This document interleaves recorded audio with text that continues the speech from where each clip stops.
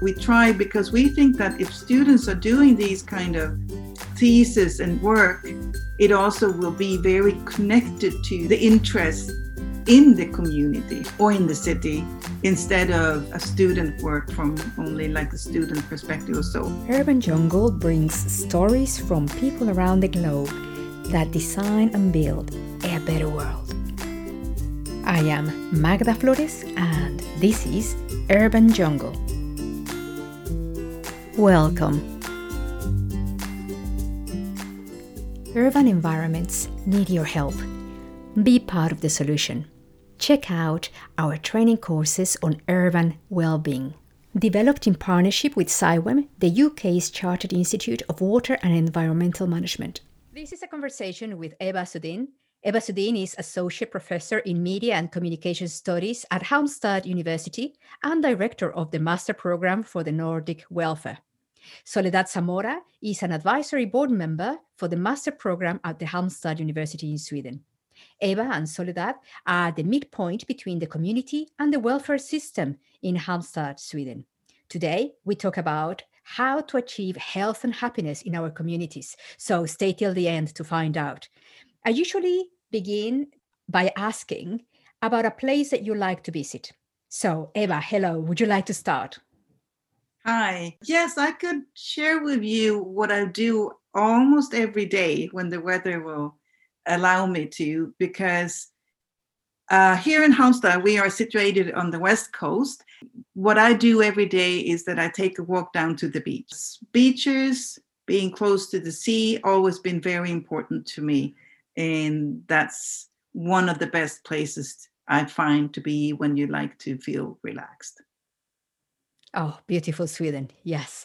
And Sol, would you like to tell us about a place that you like near you? Yeah, I love to bike by the sea of the river. Amazing. And to explore the forest by biking. It's amazing. And I love it. I love the fresh air. And to be able to see the greenery. Now in the winter, some trees are not that green. But still, the landscape is amazing. Even though it's cold when you bike, it's amazing to feel the fresh air on your face. Fresh air, yes, I can certainly imagine. And Eva, would you like to tell us a little about the program that you actually manage, please? The master program is a one-year program in health and lifestyle, but it is a program from the perspective of the Nordic region and the Nordic welfare model. So you study many perspectives from like a social science and a health science. The master program is a one-year program, and you study perspectives on welfare, society, but also from a health science perspective. So we integrate different ideas of what's combining like for a good life in this program. The Social Progress Index that measures the extent to which countries provide for the social and environmental needs of its citizens suggests that Sweden is in the top tier. And repeatedly, every time I read something in terms of nice places to live, nice welfare, nice society, actually Sweden happens to come at the top of the maturity in its welfare. So would you please define for us, what is welfare?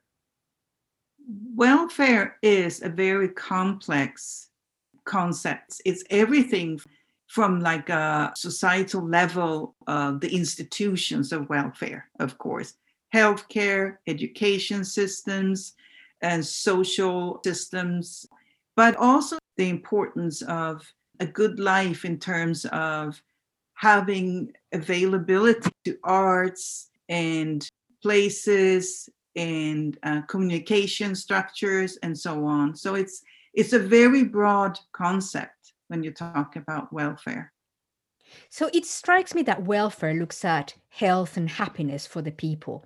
For those that are outside Sweden, what does that mean in terms of initiatives that you have available to the community? Is there something in terms of social trust or connection or meeting places that would actually provide us with some ideas. Then I will talk about the importance of nature and surrounding. This is actually a very important part if you want to feel well, and which we can translate into well-being. That is part of the welfare. Welfare is not only about institutions. Of course, in this case, institutions and government play a very strong role. It's actually necessary to have social trust to be able to trust in your institutions and to have strong institutions to be able to achieve these goals that Sweden has done. In this case, since the welfare is also well-being, or means well-being, so I will focus on nature, and nature is a huge part of welfare. In this case, nature is not just plant trees around the cities to look beautiful, but it also means to promote the national parks, which Sweden does. Sweden has a large number of national parks where people can go there and walk around, have picnics. Of course, people are educated and they take responsibility of what it means to go in the forest and to explore these places with responsibility without causing any damage to plants, without cutting trees, without damaging nature, but respecting the nature and all the surroundings. This is one important thing about the natural parts of Sweden. And I guess if you want to have these beautiful parts, you also have, as a citizen, have a big responsibility of taking care of the places and be responsible about how you are going to behave towards nature. Welfare is not only we sit in our houses and wait until the government is going to do everything for us and we are just here and receive things. No, of course, people in Sweden also work very hard. People in Sweden also work long hours. The journeys are also long for many jobs. A lot of jobs also have different shifts. It means that they also work during the nights. And some jobs, as in this case, nurses, they also work at night, or doctors, people that work in elderly homes, for instance, they also have different times. And some of those things are not as fantastic as we can imagine because people also have struggles with working a lot. And nature actually plays a big role in it, in the well-being of people. Okay, I work a lot and I struggle a lot at work because I also have to make money to keep my family going, to keep my life going and my lifestyle and pay all the bills. But I also have this greenery that I have the chance to go out even afterwards. After working long hours, after I feel so tired, I have the chance to go and breathe some air and then take new energy to start again. I guess this is part of the welfare as well.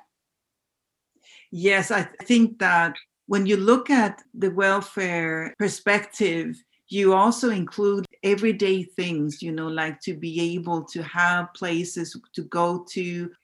Yeah, I think when it comes to accessibility of being out in the nature, we take it very much for granted.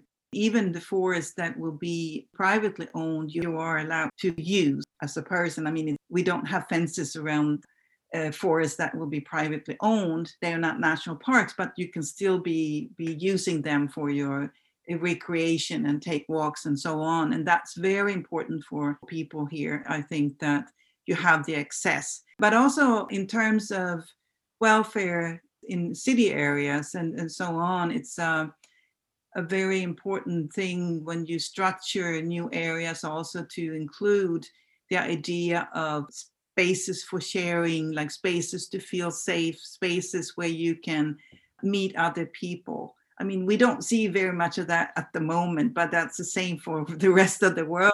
But that's a sort of foundation of spaces and also feel safe and feel trust in also the authorities in society. That's what we usually label as social trust, which is still very high in the Nordic region. So those things are very important. City structures, or town structures, and also the nature, if it's forest, if it's beaches or other ways of being outdoors. outdoors is one of those welfare concepts, I would say, in terms of the lifestyles here in this area of the world. It is something really nice, isn't it? To be able to breathe, to be able to clear one's head. In fact, I often go for a walk just to get a little bit of peace and quiet. So once there is safety, it is very difficult to see the absence of safety. So there are many places in the world where there is absence of safety and one can feel it.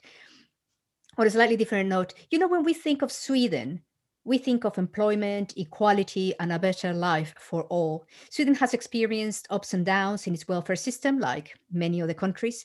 But of course, you guys have managed to incorporate all the learning.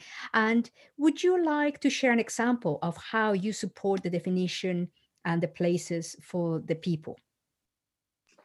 Yes, one of my tasks is to encourage students that are going to write their master thesis for the Nordic Welfare Program, to encourage them to write or to design posters, to present their thesis projects, and to communicate science for all. In this case, the students are provided with different structures and ideas for them to develop own posters and to present their scholar results in an easy way, either for applying for jobs or for presenting their information to other scientists.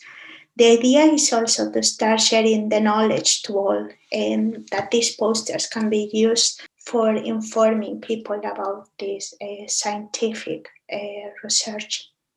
How fantastic. So, do you actually get to invite people from the community or people that may at some point decide to invest? Because this knowledge sharing is something that can definitely leverage onto getting a project started.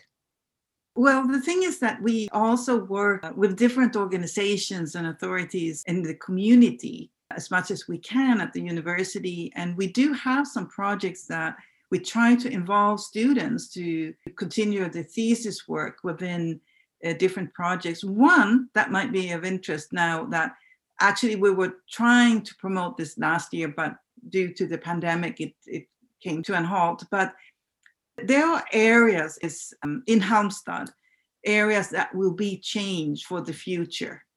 And the municipality like to invite different aspects, and we have an overall project within this idea of what do we need to know how to shape new areas in town for the future. Also very much, of course, connected to what we might refer to smart cities and everything that what that could mean.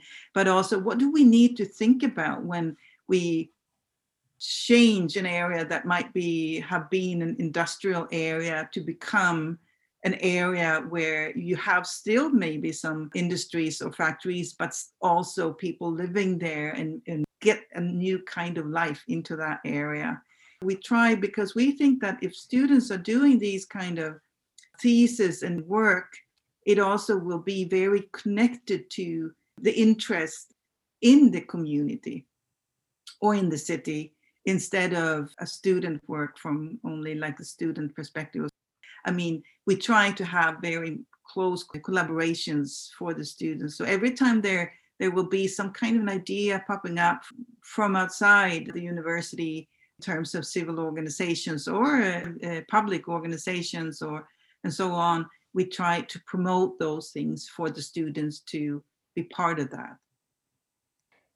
Basically, our student population, doesn't matter what age people are when they are doing these courses, are actually the trigger for change and improvement in our societies. So, how do you encourage awareness of healthy lifestyles as part of your welfare system? I think one example that we could give from this perspective is that, for example, I have colleagues at the university within the sports department, and they have researched quite a bit of research about outdoor gyms. And those are things that we see here. We do have outdoor gyms around the city. That's also part of when we're talking about spaces, also to create spaces for actually being active. So you see, that's also part of of course, the welfare system and promoting a lifestyle that will bring you outdoors, but also bring you to work your body. Gyms. It's not that it's exclusive for Sweden or other Nordic countries. You find them in other parts of the world, but it seems like it's something that is becoming more common now. We could certainly do much more, isn't it? Because it's a matter of will. If someone can do a little bit of volunteering and actually knows how to design these centers, these meeting outdoor gym places, then they can volunteer a little bit of the time, and probably the government or the local community can actually, or the businesses could actually support financially. So everybody can support and collaborate towards these healthier lifestyles. Is there anything else on lifestyles that people would like to add? I guess the students just adopt the bikes as part of the lifestyle when they come to Sweden. Because since Sweden has a lot of cycling roads and they are very good, and nowadays they are promoting more and more biking among the citizens, and they are spreading out these biking roads more and more, and the walking sites as well. The students, when they come to study to Halmstad University, they just adopt their bike as part of their lifestyle, and it's just take it for granted that they just have to bike, and they just rent a bike or buy a bike because it's part of it. And I guess that part of their lifestyle is just normal. They just get it, and I guess it's just nice because they go back to their countries and then they think, oh, well, in Sweden, I use the bike as part of my everyday life. And then now, why in my country we don't have it, as in Mexico, for instance? Yes, that's very interesting, isn't it? How in many parts of the world, at some point, there has been a little reluctance in terms of cycling. And then as people see that Seville is involved, obviously Sweden is involved, and Paris is trying to do a little bit more in terms of the cycling. Now there are other countries that say, well, actually, why not? Let's get on our bikes and start cycling a little bit more because it's something that actually helps an awful lot.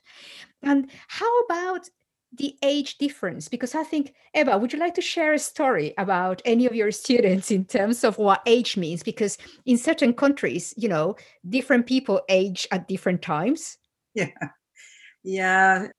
Well, I can share the story of one of the groups when the first day at the university, and I was welcoming the new group of students, and I might have asked them a little bit about like, well, what's the first thing you think of now when you come to Sweden and you're going to study for 1 year, issues about the Nordic welfare?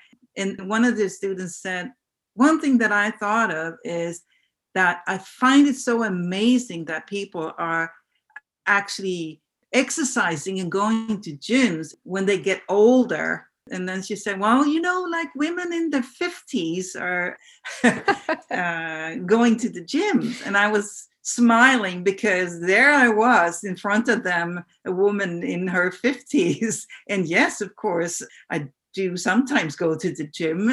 So I could recognize myself in that image, even if I'm the one that goes like many times a week. But I thought it was interesting because it never struck me. I mean, we take that for granted. I think that in general, in the Nordic countries, when we refer to the elderly, we actually thinking of much, much older than being in your 50s. That's still young, I think, from our perspectives. But that, of course, is something that's changing with every generation. So the generation young now, they will probably think they are younger even when they get older, more than my generation, I think. But I thought that it was an eye opener for me to hear this, because I don't think I ever thought that someone would think, wow, in Sweden or in the Nordic countries, people in the 50s are going to the gyms. Wow. I mean, that's just natural, normal to me. I mean, when I go to the gym, I meet lots of people much older, like 20, I would say 20, 25 years older than myself. And I don't even think about that. It's just natural.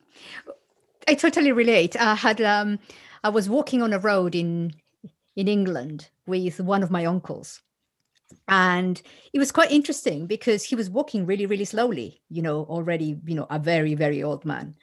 And then as we sat down and had a coffee in the open air, there were the British Morris dancers, you know, very, very old people dancing and jumping and moving about. And my uncle went, oh, hold on a minute. That means that, my uncle being 10, 15 years younger than the average age. And then he thought, oh, maybe I should be out there doing more stuff. So absolutely, absolutely, age is in the mind. And hopefully we keep healthy to keep our bodies going. So what challenges do you see in the welfare sector in the Nordic region in the next few years? Well, the first thing that comes to mind is, of course, how we will reflect on different issues within the welfare idea after the pandemic. Because we've seen that the Nordic countries or the Nordic region, usually we think about as one more or less like a structure that is quite similar.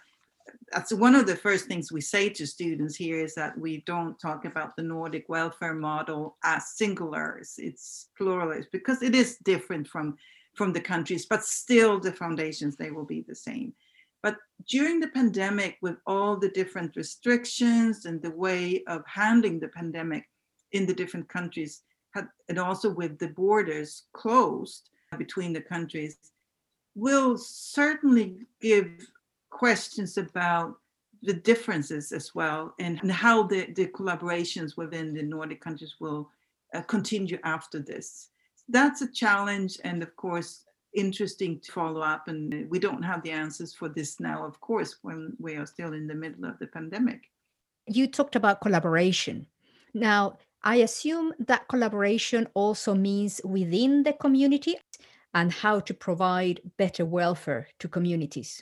It depends on if you look at it from like a smaller perspective, or like a community within a city or town, or if you look more in general. I mean, we've had the free flow of employment and labor work within the Nordic region. And that's one of those issues at the moment now for people living in one country but working in another, and how to cross the borders every day. For many people, this is an everyday challenge, I guess, because they have to stop maybe and take the test and so on. But they do the best to come across this for people actually in this situation. So we see that is also part of the collaborations between countries, and how do you do about that when you close the border, but still you have this with people living in one country and working in another country, and how to go back and forth. I think also on community level, you will probably see different initiatives for helping out, but I'm not sure if they will be different here than what you see in so many other parts of the world, where people are actually coming together for helping out different businesses and so on. Like, could be anything from making sure that you take out lunch to help the restaurants to survive in this difficult time, and so on. Don't know, Sol, if you want to add. I just was thinking about the latest conference I was about ecotourism. So now there's a lot of dilemmas. If, for instance, are we going to support the local tourism with local tourists, because people, since they travel a lot, they use airplanes, so they contaminate. Or are we going to tax tourists to come to this part of the world, even though they already pay a big amounts of money to come here and visit and learn about our lifestyles and everything? So I guess like the dilemmas now regarding to nature and sustainability have been broader, because now it's what is good, what is bad. I think also one of the big challenges here is also the concern about the climate changes and so on. And it is a big issue. You have a big discussion in society about this. And it's also concerning a lot of young people, of course. and what kind of actions that will be taken from the community and national perspectives of how you actually will solve this. That's a huge challenge for the future, or we're already there, I would say. And that are also, of course, including the idea of welfare. Another challenge, I think, would be like how to address the differences between the rural and the city lifestyle. I mean, okay, the rural is isolated, but anyhow more healthier. While the big cities now are dealing with a lot of problems and it's crowded everywhere. And now, okay, we have a lot of parking lots and cars, but we also need nature. So I guess it's been a lot of thinking about urban issues, sustainability. Yeah. And I just thought of one more thing that also connect to the like city planning and having communities with actually open spaces for people and so on, because another thing that you can talk about for hours, it is actually when you look at the structure of society, that like in Sweden, we have so many people living on their own, like they are one person households. And that, of course, at the time being when people are isolated as they are, that brings also the, questions about how do we structure our towns and places and communities to integrate people to be more part of the community and not being isolated, not feeling lonely, because it is one of those things.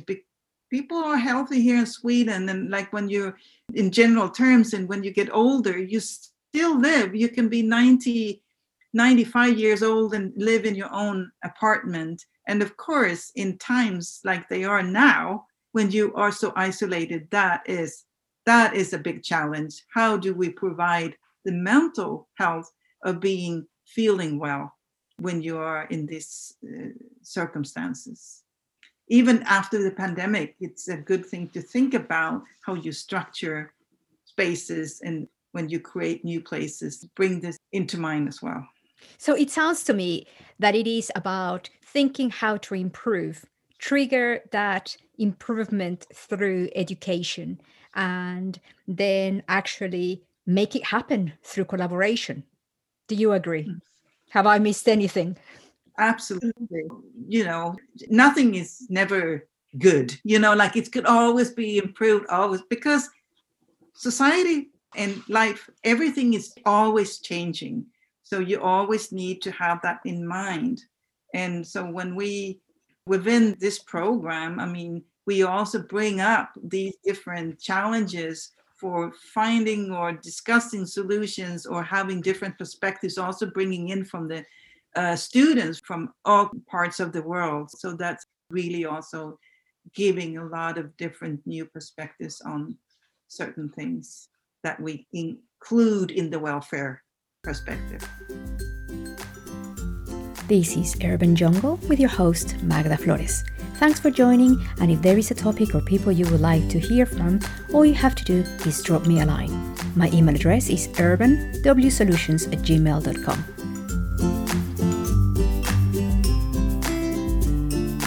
Urban environments need your help. Be part of the solution. Check out our training courses on urban well-being, developed in partnership with SIWEM, the UK's Chartered Institute of Water and Environmental Management.